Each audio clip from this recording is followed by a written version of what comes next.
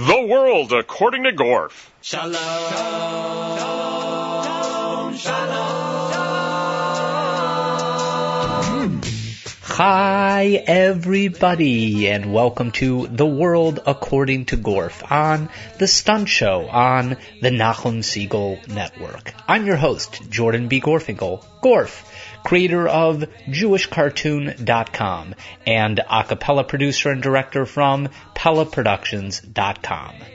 On each episode of The World According to Gorf, I bring to you interesting people and places from my travels around the country and the globe, in my work as a writer, illustrator, and producer in the entertainment business, always from a Jewish perspective. Our destination this episode, the Los Angeles Convention Center, host of Stan Lee's Comikaze, the Southern California comic book and fantasy convention. At this year's Expo, 2014, I hosted several panels about comics, television, and film. As you'll hear in the introduction of the panel I'm going to share with you now, the subject I discussed with our panelists is the very timely villains and faith. The theme is a follow-up to last year's panel entitled Heroes and Faith. If you want to hear Heroes and Faith first, bookmark this episode and jump to the archive now by doing an internet search for Nachum Segal Network Stunt Show. That's Nachum Segal Network Stunt Show. Click on the episode from November 6th, 2013. Now, today's episode does stand alone. You can listen to it without jumping to the other one, but I think it's even more enlightening when preceded by a listen to this 11/6/13 episode, particularly the answer given to the very last question of both panels. You'll understand what I mean when you hear both episodes. Now, 2 program notes before we begin today. First, a few references are of a more mature nature, so please use judgment when listening in the presence of kids. Second, the acoustics in the room were a bit challenging. We didn't have any microphones. So I've done my best to engineer the sound of this episode to balance out those volumes. It's not perfect, but I assure you that your perseverance will be rewarded in listening to this episode with a thoughtful discussion of villains and faith. Welcome to Villains and Faith, 2014 Stan Lee Comikaze, our comic book convention here in Los Angeles. Thank you all for being here. I'm your moderator, your host, Jordan B. Gorfinkel, Gorf, frog backwards, so now you'll never forget it. And I want to take the opportunity to introduce our panelists. Let's begin all the way down at the end. Wait, Spider-Man. Spider-Man is here. Oh, good. He can sit in because Spider-Man is all about villains and faith. It only gets better from here, folks. Yes. So, our first panelist. The Invisible Man. The Invisible Man. Is an Emmy nominee and former vice president of the Writers Guild of America, David N. Weiss. The guy who's applauding for the Invisible Man next door.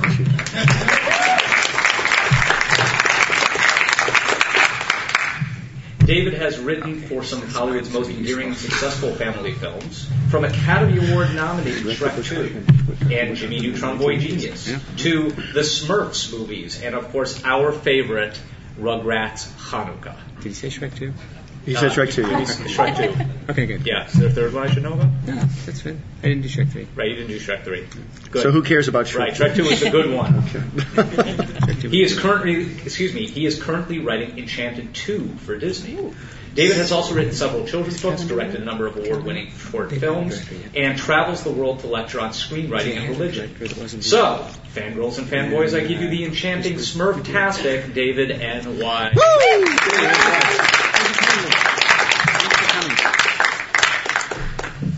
If there's a job to do in animation, our next panelist can do it. Butch Hartman created and executive produced The Fairly Odd Parents, Danny Phantom, Tough Puppy, and he directed 3 Fairly Odd Parent live-action movies. Wrote them.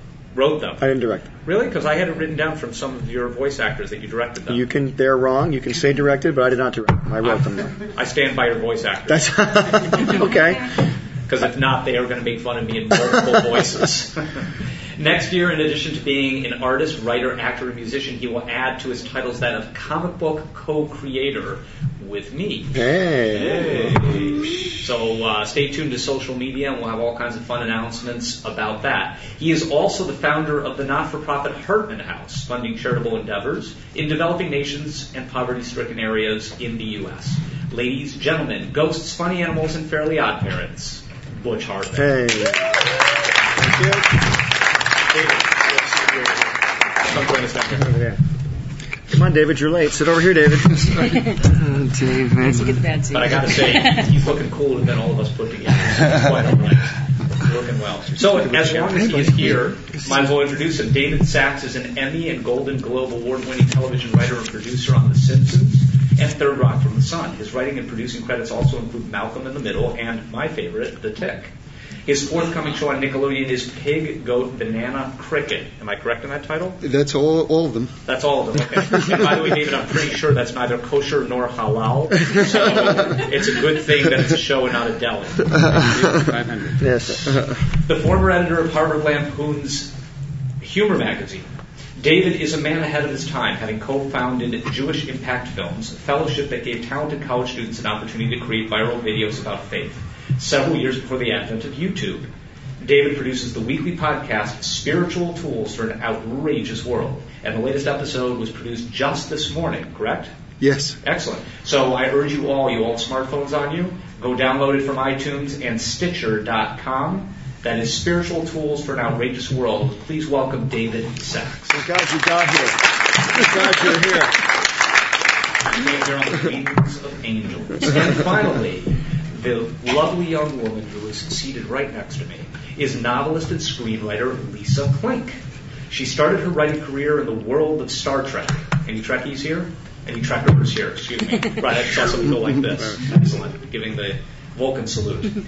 So she started her career in Star Trek, writing for Deep Space Nine and Voyager before coming back to Earth for shows like Martial Law and Missing.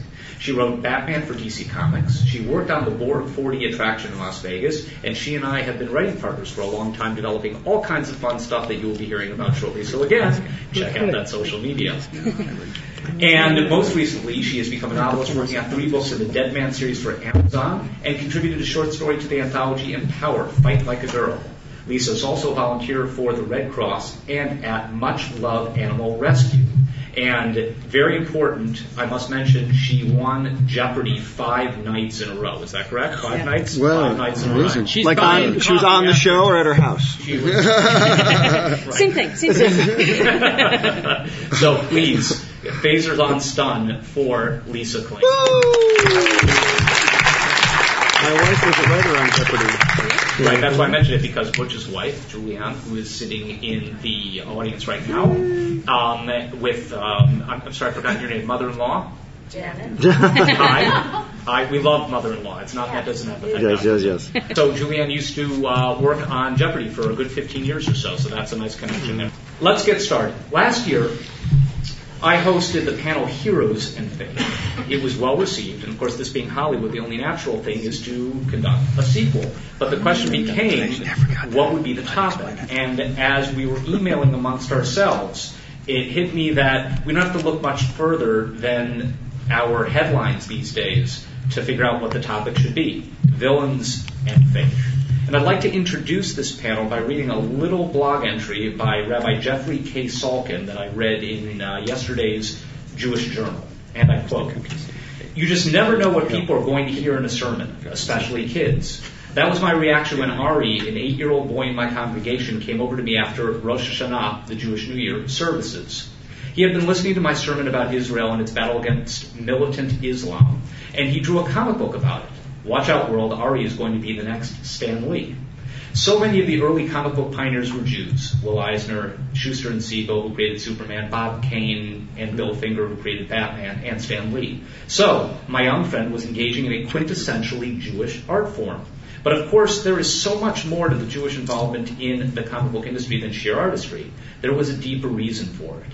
Those comic book heroes emerged from ink-stained Jewish hands, precisely at that moment in history, World War II, when American Jews were feeling particularly anguished over the emerging stories of what was happening to their brothers and sisters in Europe. The same was true with the Jewish fascination with science fiction. As Danny Fingeroth wrote in his book, the superhero embodied wishful thinking. The world is full of evil, but science will show us the way to good. Superman, a refugee from a doomed advanced scientific race, will show us an ethical manner in which we must comport ourselves in the world. End quote. Now, some of us might blanch at this rather dualistic view of the world. Some of us might say that this kind of black and white thinking, this kind of Luke Skywalker versus Darth Vader stuff is immature and lacking in nuance. In the 1950s, the Christian theologian Reinhold Niebuhr wrote that modern culture has been oblivious to the mystery of evil in human life. There is a lot of evil out there in the world. Young Ari was on to something, and I hope that it is not only the childlike mind that can wrap itself around this truth, that again, there really is evil in this world. David Sachs. Last year, you gave us... Are you evil? Yeah. No, maybe. I don't know. Speaking of inked in Jewish hands. David Sachs, last year you gave us a brief primer on heroes in faith, historically and in the entertainment world. Would you please give us a brief primer on villains in faith, starting with the snake in Eden and taking us up to Osama bin Laden? You have 1 minute. I'll start the clock. Go. Okay, I'll try. So my teacher told me something very special. He said, we tend to think of the Garden of Eden as a place that was purely good, right? So he said something very deep. He said, if it was so good, what was the snake doing there? Right? So the concept that we're challenged from the outset of creation is right there. But the Jewish view, anyway, I'm a Jew, so I'll just talk from the perspective of my tradition. The Jewish point of view is that evil works for good, and that there's only one power in the world, just one God and one power. So we don't say that there's good, and good is wrestling against evil, and there's God and the devil, because then that means there's two powers. And the whole essence of the Jewish tradition is that there's only one power, which means evil works for good. So then how does that work? So I'll tell you one idea, and if you leave with just this one idea, then I did my job. When evil comes to a person, when the negative inclination, in the Jewish way of thinking, we have sort of like the angel and devil on our shoulders, right? The good inclination and the bad inclination. When the bad inclination comes to you, it wants you to say no to it. That's a big idea. And it says that if you say no to it, it jumps up and dances. And if you say yes to it, it tears its clothes and cries. So there you see evil works for good. And evil is only present in the world in order to challenge us to put more light into the world. So that would be a short history of evil. Butch Hartman, what's a villain? What's a villain? A villain is someone who wants to, I believe, spoil your joy for their own joy. I mean, the villain is interesting in comics and stories. Even if you look at New Testament, Old Testament, a villain always thinks they're right. They always think they're doing the right thing. But it's obviously for the wrong reasons. This is why I think people like stories about redemption, because the Bible is all about redemption. It's from front to back. It's about needing a Savior, needing a Redeemer. And I think when we find those stories about redemption, we really gravitate to them. When you see these movies that have no satisfying ending, sometimes it's not a redemptive ending. Like you don't see the bad guy overcome the evil force or whatever. But when you do see that, you really respond to it. So I think a villain, I don't know if, in my point of view, I don't know if good necessarily works for evil, but I think without... Or the other way. Oh, excuse me. Yeah, evil. Yeah, right. Sorry. Evil working for good. But I do think without the evil part, you're not going to have someone be able to show how good they are, I suppose, is what I'm trying to say. Mm-hmm. But I think a villain is someone, who just takes joy in the pain and suffering of others. That's pretty black and white. David N. Weiss, what's a villain? What makes it for a good villain in animation as opposed to live action? Well, he shouldn't be real, man. He should be a cartoon. Sorry, I'll ask you to speak out louder. Oh, sorry. For God's sakes. I don't think there's a difference between live action and animation in terms of what makes for a good villain. Because when we write animation, and I try not to write any animation anymore, just because it's not covered by the Writers Guild on the feature side. So the stuff I've been doing lately combines animation like the Smurfs with live action, even the new Enchanted. And the original Enchanted has an animated piece, and then there's the live action stuff. Mm-hmm. For the longest time, animation, people think, oh, it's different. You can do whatever you want in animation. But it's still a story with characters, and you have to care about the characters. And, in fact, we care frequently as much or more about the characters in animation than we do in live action, because we usually see these shows when we're younger. And I noticed this. I had the pleasure of working with Alan Ball, who created 6 Feet Under and True Blood, and he wrote American Beauty, Academy Award-winning American Beauty. We worked on a TV show together, and he showed me that script before he had turned it in, and I was Which one? American Beauty. I was just blown away by it. It was such a good script. And I remember thinking to myself, well, he's just like, he's a writer, and if you're going to go, that's a writer. And I'm writing these cartoons and animated stuff. And I speak on college campuses a fair bit, and all these college kids grew up on the Rugrats and Jimmy Neutron and all these movies that I worked on, All Dogs With Heaven, when I was starting out. And those movies that we see when we're kids, for me, it's the early Disney films. They go deep inside your brain. They just do, because when you're little, it makes up such a big percentage of your heart. When you're older, you see a movie. When you're 18, you've seen 1,000 movies. It's 1 out of 1,000. But when you're 6, I saw Wizard of Oz. Wizard of Oz, man, and that thing will never get out of my brain. It's for better or worse. Yeah. That witch is in there, and it's terrifying. So in animation, what makes for a good villain is a good villain. And a good villain is, and I think Butch is right, it's someone who takes joy, but you also said the other most amazing truth, and you brushed over it so quickly, but the villain thinks they're right. The villain is the good guy in their story. The villain has to be the hero in their story. They have to be fighting for what they think is good and right and true. Even in the Smurfs, Gargamel, who is just a bad guy, but he wants those Smurfs. Why? He wants to make the essence. He wants to turn them into gold, depending on which iteration you see. He wants to make gold out of them. There's a bunch of different things he wants to do. But in the movies, you really have to make him a likable character. And God bless Hank Azaria. There's a moment when he loses the Smurfs early on in the movie, and you look in his eyes, and I met Hank's son. Hank has like a 3-year-old son now, but at the time the kid was like 1 or 2, and he loves that kid. He literally, when the Smurfs went through the vortex and disappeared, Hank was looking as though someone had just taken his child off a bus, and he was never going to see him again. And it broke our hearts watching him do this on stage. He really thought that this, and we talked about his backstory. He was the guy that got laughed out of magic class and sorcery class, and he was picked on, and he was bullied, and he's determined to prove that he's the greatest wizard that ever lived. And don't we all want to be the greatest at some little thing? So I say a great villain is a villain who has a big wound and hasn't had it healed and just isn't going about it quite the right way. And if you do it really right, he's holding up a mirror to the hero. Because usually in a great story, thematically, your villain is what could happen to your hero if your hero answers to the other person on the shoulder that David was talking about. So that's my take. Yeah, that's Star Wars. Luke and Darth Vader. Darth, yeah. They both have the same power of the Force, and Luke could easily go over to the dark side. Right. Yeah, we're doing that in Enchanted too. There's the villain is a mirror of what could become of Giselle if she were to take. And you even saw in the first 3 Star Wars how Darth Vader became Darth Vader. He was an innocent little kid, and then he became this horrible leader because he definitely was wounded. And then in Return of the Jedi, he gets redeemed. He does. You're listening to The World According to Gorf on the Nachum Siegel Network. You guys are actually skipping ahead. I was going to touch on this, but as long as we're talking about it, I'm curious, panelists, do you prefer the Darth Vader of Episode 4, this mysterious, mercurial, evil dude, or do you prefer the Darth Vader of Episode 6, this redeemable father figure? Start with David and Weiss and go down the row. Episode 6 was my episode 3? Yes, yeah, that was Jedi. Jedi. Those are the ones that are only ones that count. Right. Now, the most interesting Darth Vader for me was the episode 4. Is that your episode 2? That's first episode. Okay.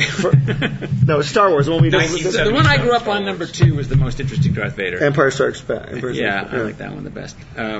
But do I prefer the candy fun? Now, once he's getting healed, it loses its interest. Yeah, totally. The villain is the most interesting when he's the most troubled. One of my favorite villains is one, I don't know which series of Spider-Man. Spider-Man, which series do we talk about when we talk about Doc Ock?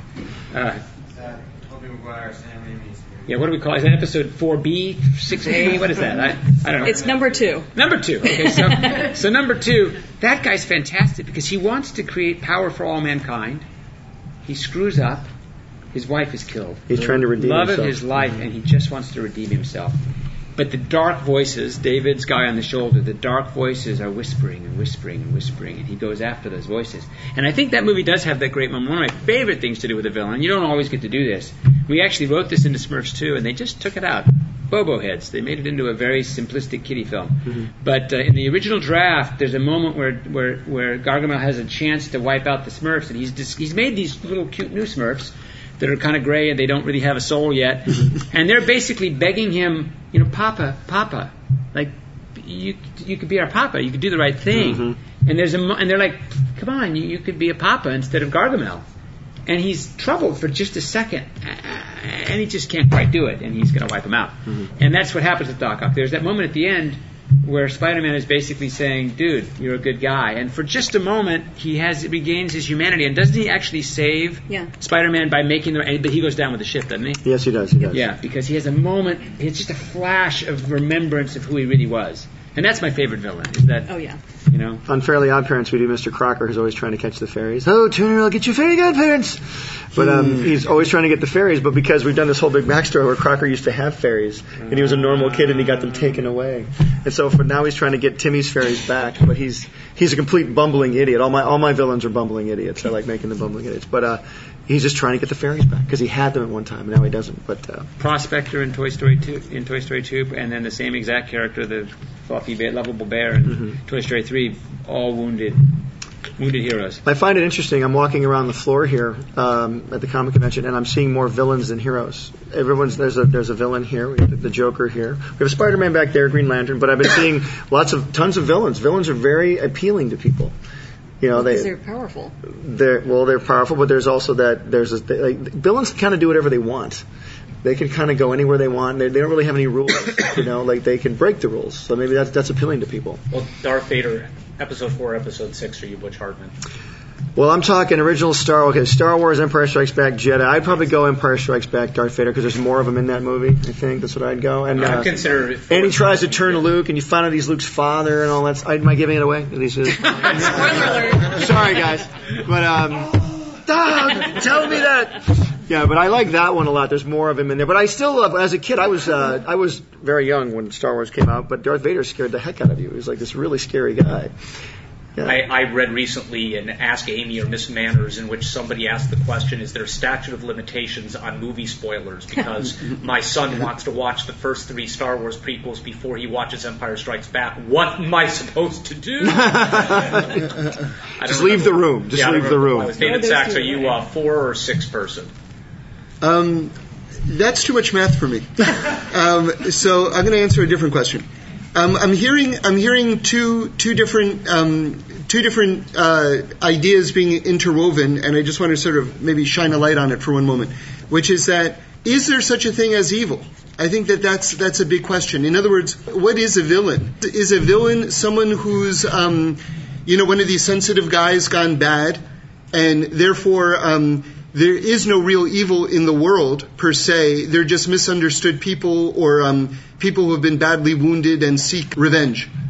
That's one view of humanity or the world. And then another view is that evil actually exists, and it's a creation, and there are people who are actual villains, who are actually evil, and unapologetic about that. That guy from Boko Haram strikes me as an unapologetically evil guy. I have your daughters, and you would be horrified and filled with grief if you knew what was happening to them. No, listen, there are definitely evil people, but they had to have started somewhere. Everybody starts off as a child. That's not evil. Well, building off of what David Sachs is saying, and this is going to be a question of mine, what's the difference between a villain, an antagonist, and a bully? Lisa, do you want to tackle that? Sorry, somebody from the audience? And anti-hero. Oh, and you're jumping ahead. I had anti-hero built in there too, but all right. You guys are always 3 steps ahead of me. That's what I like about a comic book convention. Very, very wise people. So you have 4 choices. Go ahead. Well, first may I say 6.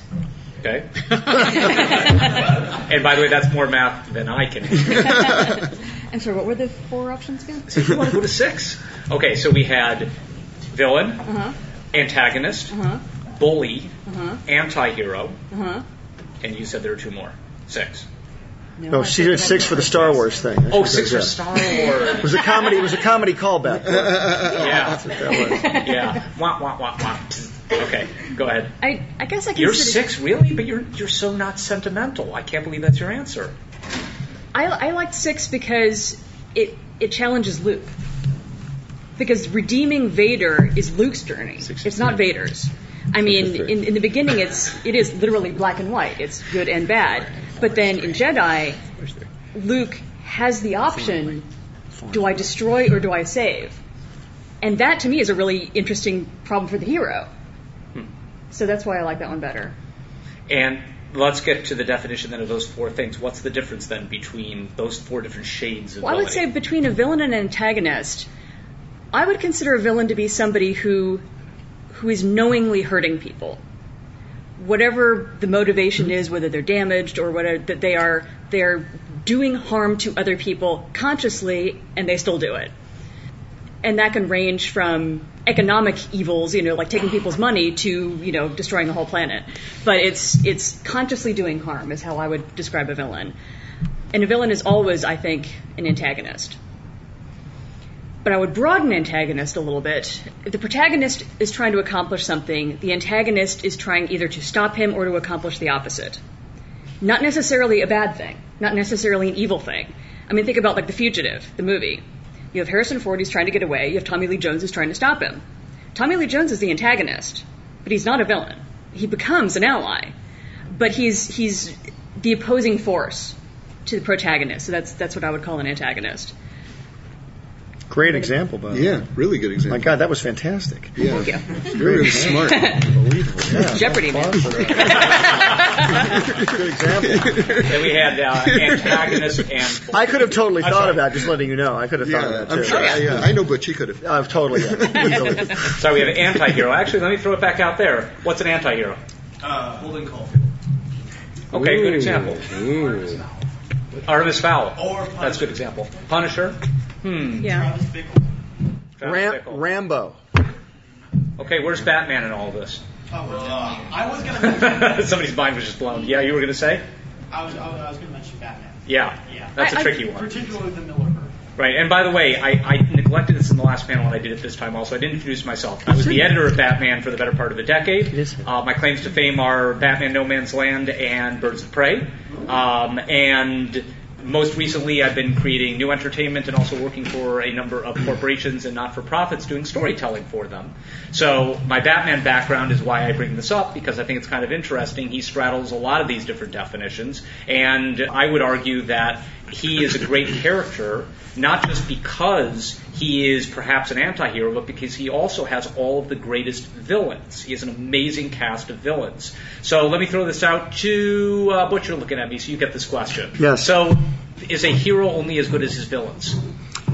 Or antagonists? That's a big question, Gorf. Gosh, I don't know. I would imagine, I guess, the more challenged the hero is by the opposing force or the villain will prove how good the hero is. I guess how it'll hone the hero and make him have to do things he probably wouldn't ordinarily do. Like when Harrison Ford dives off that water spillway. He's forced to dive off that spillway. So, would he have done that in a normal circumstance if he wasn't pushed to the limit? Probably not. But the fact that he does, you're like, wow, this guy really is a he'll go to any length to prove what kind of a hero he is. So, I think the villains do push the heroes into greater heights. I think you need that. We've always tried to. The stuff I do, it's comedy mostly, but you're really trying to always up the stakes. I like when, the heroes had the stakes up. Like in the sequel, when a sequel is bad, it's because they haven't upped the stakes from the first movie. Like a great example, if I can give a good example, Alien. Get the movie Alien with one alien, then there's Aliens, where there's a million aliens. And you spoiled it for me. No, I'm sorry, run that again. Another one, everyone. Right. But upping the stakes for the hero is always great, I think. And I think a good villain will do that. So I don't know if he's as good as his villain, but it does probably make him better. Okay, so then a follow-up question to what David Sachs said before, and David Weiss, I'm going to throw this out to you. Must a villain be redeemable? Is there such a thing as, we discussed Ari in the beginning, who was listening to the rabbi's speech. Is there such a thing as true evil in the world where, the person is a bad dude and that's just the way it is? I'm with David on this one, that it's a very complicated bit of business to go there, but I'll give another thing from our sages. And I'm sort of in the middle of these two guys because I think you're a nice Christian young man, right? And Yes, I am, David. okay, and you're a nice Jewish young man, and I'm a nice Jewish young man who was a nice Christian man for about 15 years. By the way, just so you know, side note, David actually directed me in a film back in the 80s. I was his actor, and he was my director. For a Christian evangelist by the name of Josh McDowell. Yeah, you were a Christian And I back was a then. Christian at the Yeah. time. I'm sorry, which movie? So I have a Gotta great respect. say. It was called Who Do We Listen To? It's a teen. Stop having so much sex film. Yes. Yes. Did it work? I wasn't having any sex. It worked for me. Did it? It's done I don't wonders know. for me. I have very little sex. So there's a little teaching that I really love, and I'll tell you this really quickly. If you look in your Bible, there's a place where it says, "And you shall take all these commandments which I have commanded you this day." This is God talking to Moses.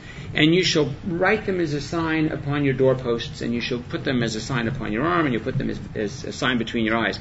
So the Orthodox Jews, the people who have been doing this for 1,000 years, they actually have a little box that has those words. Called a phylactery. Or a tefillin, if you like, because you want to scare the kids.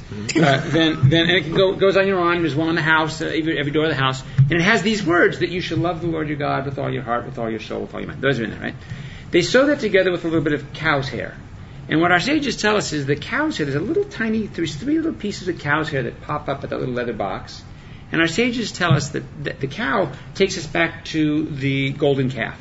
This moment where God's chosen people just totally rejected him like 10 minutes after he parted the sea. It wasn't that soon. But it's like, all these miracles, you're the greatest God ever. Hey, where's another God? Where's another God? Right? That's our history. And that's our history as people. We get wonderful gifts, we get children, we get wives, we get a job, everything's great, and then we're tempted by some little voice that David was talking about, and we go in that direction. In that moment, in that little brief moment, there's evil. And the sages say we have to have that evil because there has to be free will. If we're just robots and we don't have a decision to make, then we're not even human. We just have to only do good. There is no choice. There's no snake. There's no fruit. Then we're just, right? So they say that those little hairs represent, that's all the evil that has to be in the universe to have free will. Those three little tiny hairs. The rest of the evil that you see is because we've all made bad choices. And it spins out of control, and it goes from generation to generation. And the next thing you know, you have a guy who could have been an innocent child, born in Nigeria or whatever, named the chief of Boko Haram, who is just a heinous human being. Mm-hmm. I would submit to you that he has become purely evil and is probably irredeemable. Now, in theory, everybody's redeemable because God can do anything. Well, according to Christianity, everyone is redeemable. Yeah. Right, and I would say in theory he is redeemable. I just don't think the odds are very good in this case. But hey, who knows? You know what I mean? Meanwhile, we have to fight. So I would say that villains, every villain does have the chance because the evil only has to be this big. Facts are the sins of the sons, the sins of the fathers, the 7 generations, or whatever. The truth is there are consequences. So if you beat your children and you expect them to grow up not having some serious troubles and maybe making bad decisions, you're just not living in the world that God created. You're living in a fantasy world. Mm-hmm. So there are consequences, and so I do believe evil is allowed to grow. But there has to be there has to be just enough evil for there to be free will, for free choice. And every day we get to choose, when we get up in the morning, are we going to be, for that moment, a villain or a hero in that little moment? And it's different for each of us. For the guy that grows up in the middle of a gang-infested, drug-addled place, his decision is, when I rob you, am I also going to shoot you? and he goes to heaven for not shooting you. My decision is, when I see the mess in the house, am I going to yell at my children, or am I going to go, hey, wait a minute, guys, this isn't appropriate? Am I going to have some self-control? And in that moment, I'm exercising as much decision to be good or evil as that other guy is, whether he shoots you or not, because of the experiences we've had. So I would say that in theory, all villains are redeemable. In some fun stories, it makes no sense to make them redeemable. You just want them to die. It's entertainment. You just want a bad guy. You know, the guy in Die Hard. Hans Gruber in the Fukutami Towers. You want that bastard to go down. You know what I mean? So he's not redeemable in that movie. But it's Nakatomi Towers. Nakatomi. Yeah, just want to get that straight. All right, I'm done. You're listening to The World According to Gorf on jmintheam.org. This is Jordan B. Gorfinkel standing in Los Angeles, California at the LA Convention Center at Stan Lee's 2014 Comikaze comic book convention. Go ahead, Lisa, quick. I want to pass on some wisdom from Brian Fuller, who is... Fuller Theological Seminary. He has his own seminary. No, different Brian Fuller. Okay. Show creator. Created Hannibal, Pushing Daisies. Way different. Different guy. Something else, I forget. Anyway, I worked with him on Voyager. But I'd love to go to his Seminary. Seminary, yeah, sure. Yeah, it will be interesting. Anyway, we had gone to see some movie that was just terrible. And the way that he put it was that in a good movie, you have the hero and the villain, and kind of like you were talking about, the hero does something smart, the villain does something smarter, which makes the hero do something smarter to defeat him, and they each have to kind of keep upping their game. But the movie that we had just seen is like, okay, the hero does something stupid, the villain has to do something stupider, which makes the hero have to do something stupid. It's like, and they have to like be out of character because otherwise the other person would win. You have to be really smart to write the first movie. The rest of us have to write the second movie. Yeah. It's hard to keep doing smarter It stuff. is. It's much easier just It to is. make the guy dumber. It is. Yeah. David Sachs, your next assignment is to write Islamic State, the comedy. Discuss the challenges for you as a heretic. Well, you know something? You mentioned this sort of like this kind of viral kind of thing that I did a bunch of years ago. So this was, imagine this being a cutting edge joke, which it isn't anymore, but it was at one point when these suicide bombers were just sort of getting off the ground. A lot of them, I guess a Muslim teaching that I've heard, which I guess the Muslims don't dispute it, so I guess it's true, although I haven't seen in the Quran itself, but that if you die a martyr or whatever it is, or blow yourself up or whatever it is, that you go to this heavenly place with 70 virgins or 71 virgins or 72 virgins. So we did this like little sort of like 1 minute kind of viral film, like very deadpan, very serious. This person at the institute saying that they actually got it wrong. That what you get is a 72-year-old virgin. And then we cut to this sort of like 72-year-old woman sort of just like smiling creepily. And everyone loved it. Everyone thought it was absolutely hilarious. And actually, I don't know how, but the Wall Street Journal found out about it and they wrote up the whole thing. And we were like this young organization that were thinking, okay, now we're going to put it up on the internet. And then we thought, but we're going to die if we do that. Yeah, they'll kill us. Yeah. And so we actually didn't put it on the internet because we were afraid that they were going to hunt us down and kill us, Nor did Matt Stone and Trey Parker put up their South Park that had a couple good jokes. And that to me is villainy. That's the terrifying thing to me about radical Islam, is that the reach, even more than the Nazis were scary, but we weren't that afraid in this country that if Charlie Chaplin wasn't afraid the Nazis were going to hunt him down after he did Little Dictator. We actually in America are afraid to speak out any actual truth about what these people are doing, and it's becoming politically correct where you don't want to say anything bad about it because you might get killed. And the moderate Muslims, I'm told, because I keep waiting for these protests. And there are none. I don't see the protests by the moderate Muslims going, what do you mean you've kidnapped all these? Because they're going to get killed too. They'll get killed. They'll get killed too. That to me is the terrifying. The other thing I have a problem with the 72 virgins, I forgot who said this, but the problem with the 72 virgins is after your second or third virgin, you're going to want a professional. So I don't think that even. That's a cutting edge joke right there. That's cutting. Bam. So I do a weekly cartoon for JewishCartoon.com, and there was a time when the newspapers in Europe had printed, maybe it was Denmark or something, had printed somebody's anti-Muhammad cartoon. Oh, yeah. Right? And the person, the cartoonist, had to hide for his life. And was stabbed to death. Was stabbed to death on a moped. Oh, was he? Did he end up getting killed? Yes. The guy jumped on him at an intersection and stabbed him like 14 times in an intersection and left him bleed and die. Nice Muslim fellow. Moderate. Yeah. But you can make fun of Jesus Christ all you like. Absolutely, because the Christians don't kill you if you make a joke. That's right. And you can make fun of Jesus. I'm not saying to go do that, but I'm saying we won't kill you if you do. So I had this idea for a cartoon in which I had two of my characters sitting on a park bench, and it's meta. You're in a cartoon, and cartoon characters are talking about something that they're afraid to do, so by virtue of the fact that they're talking about it in a cartoon, they've already done it. So I turned to my wife, forgive me that I'm butchering it, but you get the idea. So I turned to my wife and said, what do you think about this idea? And she went, no, they'll kill you. Don't do that. So here's my question for you, Lisa Klink.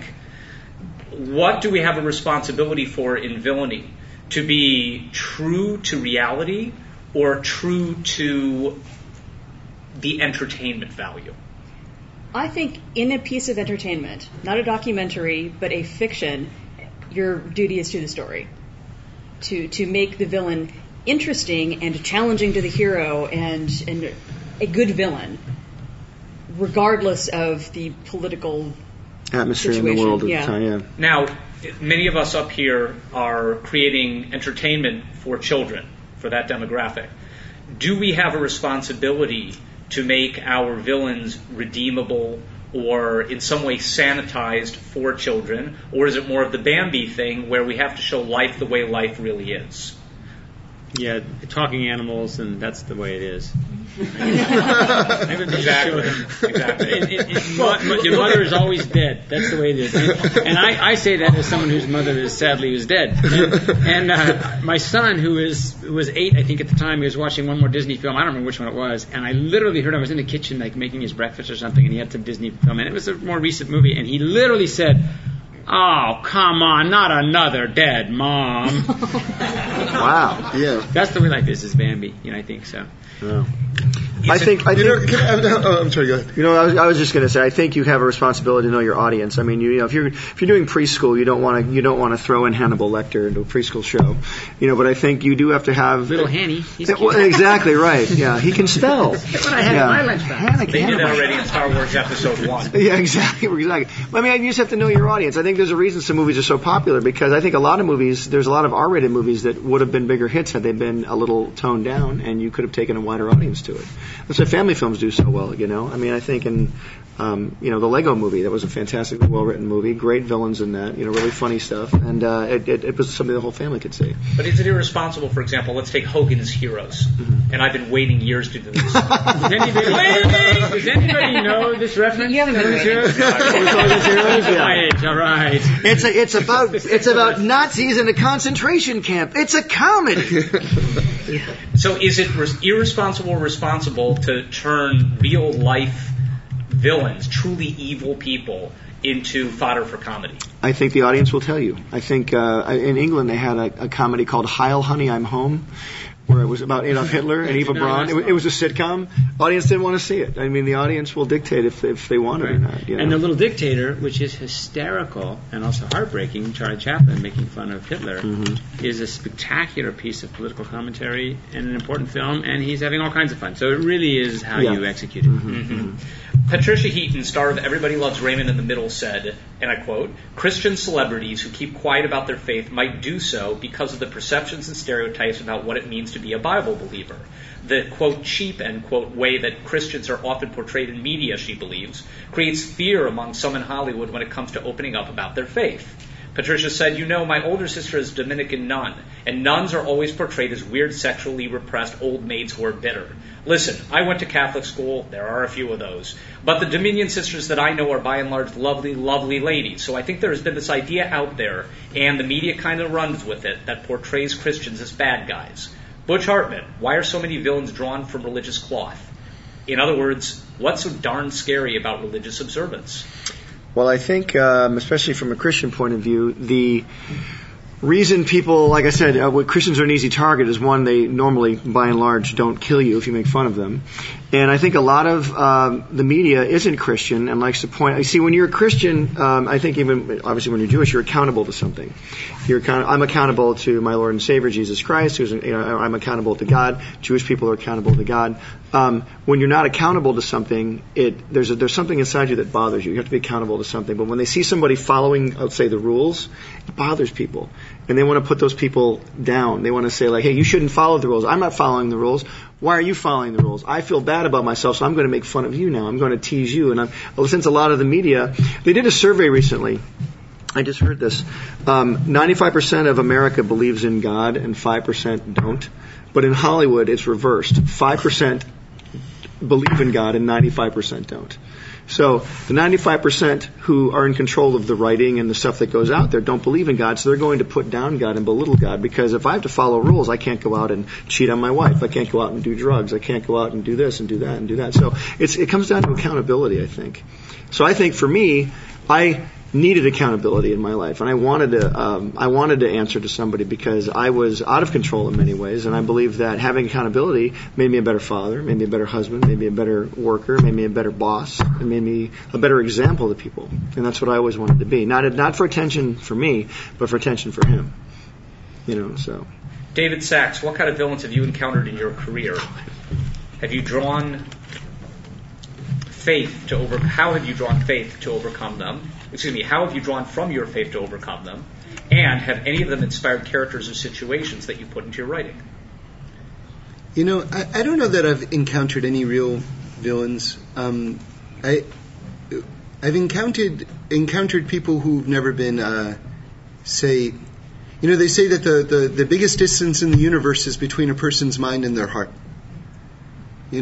So a lot of people, they have certain ideas and things like that, but they've never had their heart opened, it's never touched them, these ideas.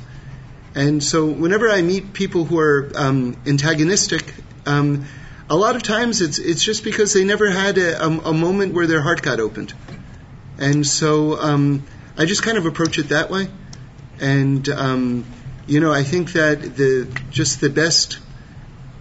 best way to be is just to try to be loving, and then good things come from that, and then you just kind of you try not to be naive or stupid, but at the same time you just try to be just good, and then you see where that takes you.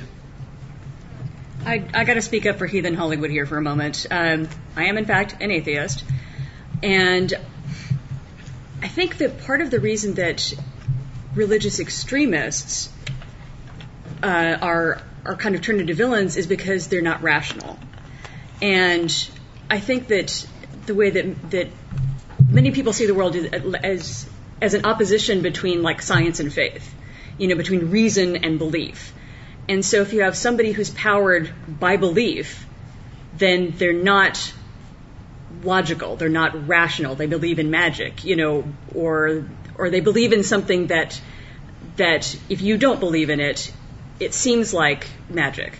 And so if you have a religious fundamentalist, they can't be negotiated with or reasoned with or talked to. They are, again, just coming at it from a totally different angle. And I think that seems scary to somebody who thinks that villains maybe are redeemable and that there should be some kind of even Hans Gruber, you're talking about, in Die Hard, he was a rational guy.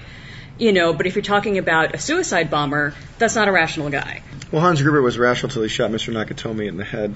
No, that was all part of the plan. He wanted the money. That was it. Yeah, but he's still an evil guy because he did kill the guy. But he was rational. But yes, he was rational. Well, yes, yeah. He wasn't crazy. Yeah, it's he was not crazy. He was not crazy. He was not passionate. Again, it's if the plan had gone wrong, he would have given up and gone home. But an extremist, you're exactly right. Extremist, whether they're Christian, Muslim, Jewish, whatever. Someone who's extreme with anything is hard to reason with. Exactly. Yes. It's the true person who has an open heart, who wants to live a loving life, that will listen to other people's points of view, and that will be open to maybe that might change their point of view. Not change it, but they might want to learn something that will affect their own point of view. As a Christian, I talk to people all the time. I'm not sitting here going, you better be a Christian, I'm not going to talk to you. I don't do that at all. But if someone asks me a question about what I believe, they're going to get the mother lode. But I will never, ever heap it on someone's head unless if they ask me, absolutely. But I don't judge anybody. The Bible says, don't judge the speck in your brother's eye without looking at the plank in your own eye. You've got way more problem. If you point the finger at someone else, there's three pointing back at you, and you have to you can't judge. My job is to witness, not to judge. And so that's what I think that's what people should do.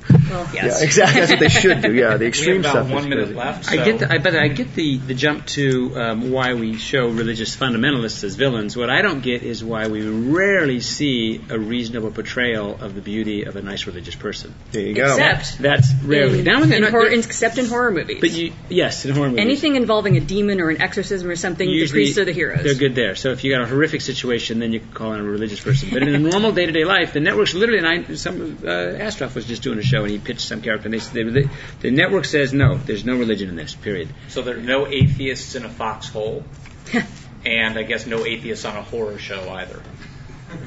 They say no foxholes. That's what No foxholes at all. Times have changed. There were times in the movies in the 30s and 40s, even 50s. They had religious characters that were there was a time redeemed. Bing Crosby did a ton of religious movies. Beautiful religious characters, but now it's not anymore. It has turned, and now it's a dark thing. If you can't picture, this is an absolute independent film, and I think there's some of what Butch is saying is true, that there is a implied, and even as a Jew who practices more of the religion, I keep kosher, I don't work on Saturday, Friday night, Saturday, that kind of stuff.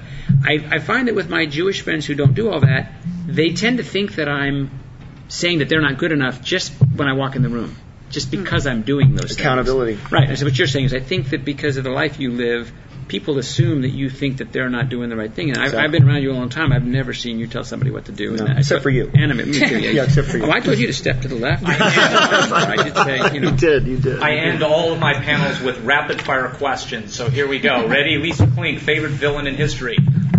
In real history or movie history? Whatever you want. That's a really good question. We're coming back. David N. Weiss, favorite villain in the entertainment industry? Oh, probably Darth Vader. Okay. Butch Hartman, favorite villain in the New Testament? Oh, boy, there's so many. There's, what is it? Judas? No, Judas is good, but I also like Easter Bunny? Not Paul. No, who's the guy? Herod, King Herod. Oh, King Herod. He's the best. Yeah, David Sachs, favorite villain in the Old Testament? Bilam. Nice. Lisa Klink, most memorable atheist or agnostic villain? Most of them. That works for me. David N. Weiss, villain of faith, it would pretty much stink to be. Jean-Paul Javert. Yeah. Butch Hartman, villain of faith, it would be awesome to be. Villain of faith. Be awesome to be. Well, Pharaoh's pretty awesome. He had a lot of cool things going on in the material world. He's a horrible person, but he had a nice place to live. The guy from 300, too. The guy from 300. Yeah. David Sachs, Ned Flanders, hero or villain? Come on. Antagonist. Diggity. I'm going to say hero just because he was so utterly sincere. Yeah, Hero it is. Lisa Klink, favorite woman villain? Favorite female villain?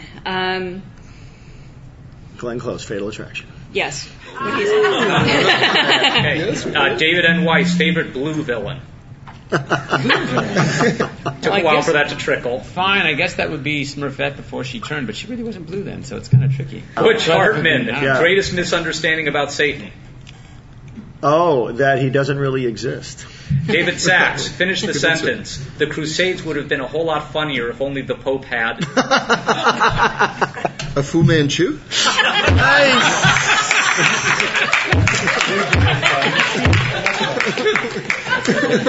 Lisa Klink, the guy in the 12th row, live blogging this panel. Twisted evil mastermind who should be speared on a cross, or sympathetic introvert who needs more hugs and charity? I'm sorry, what's the question? One more time. The guy in the 12th row who is live blogging this panel, is he a twisted evil mastermind who should be speared on a cross, or a sympathetic introvert who needs more hugs and charity? I say hugs. There he is. That's consistent. Then they'll blog positively about me. Hey. David N. Weiss, if Monty Python had been Jewish, which religious event would they have parodied? They've been Jewish? Yeah. My bar mitzvah. What's he doing on the bima? The Kaddish. Oh! Butch Hartman, best religious curse, real or fantasy? Oh, the Plague of Frogs. Excellent. And Frogs finally, everywhere. David Sachs, the religious epitaph on your tombstone if your mother-in-law were writing it. She would dig this boy. That's all you did?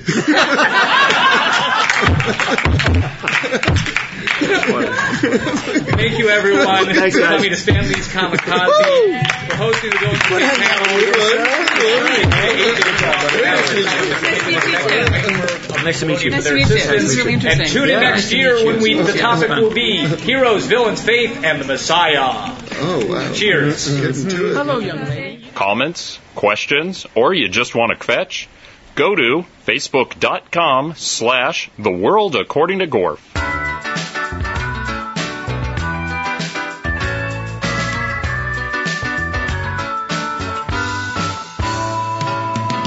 Judah and his brothers, they had a noble cause. So they followed the Greeks for a couple of weeks to figure out their flaws. Well, they had a plan for Jerusalem, though the odds went on their side. But they never ever gave up. Oh, never give up. We're making the lantern light shine. Never give up. 'Cause there's always another way. Never give up. You gotta keep on trying. Keep on trying, 'cause you never give up. Battle after battle is what war's all about.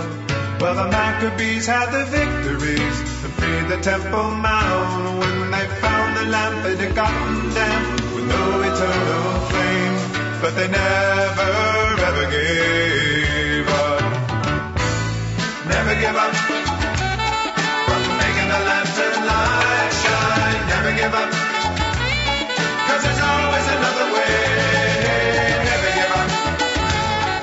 You gotta keep on trying. Keep on trying, 'cause you never give up. Oh, the miracle is that the light shines to this day. Yes, it's a miracle that we still feel its rays. There was no way they were gonna find a jar that wasn't smashed. There could be no flask that was still intact there among the smoke and ash. Then a guy announced that he found an ounce of that precious lantern oil. For you see, he never gave up.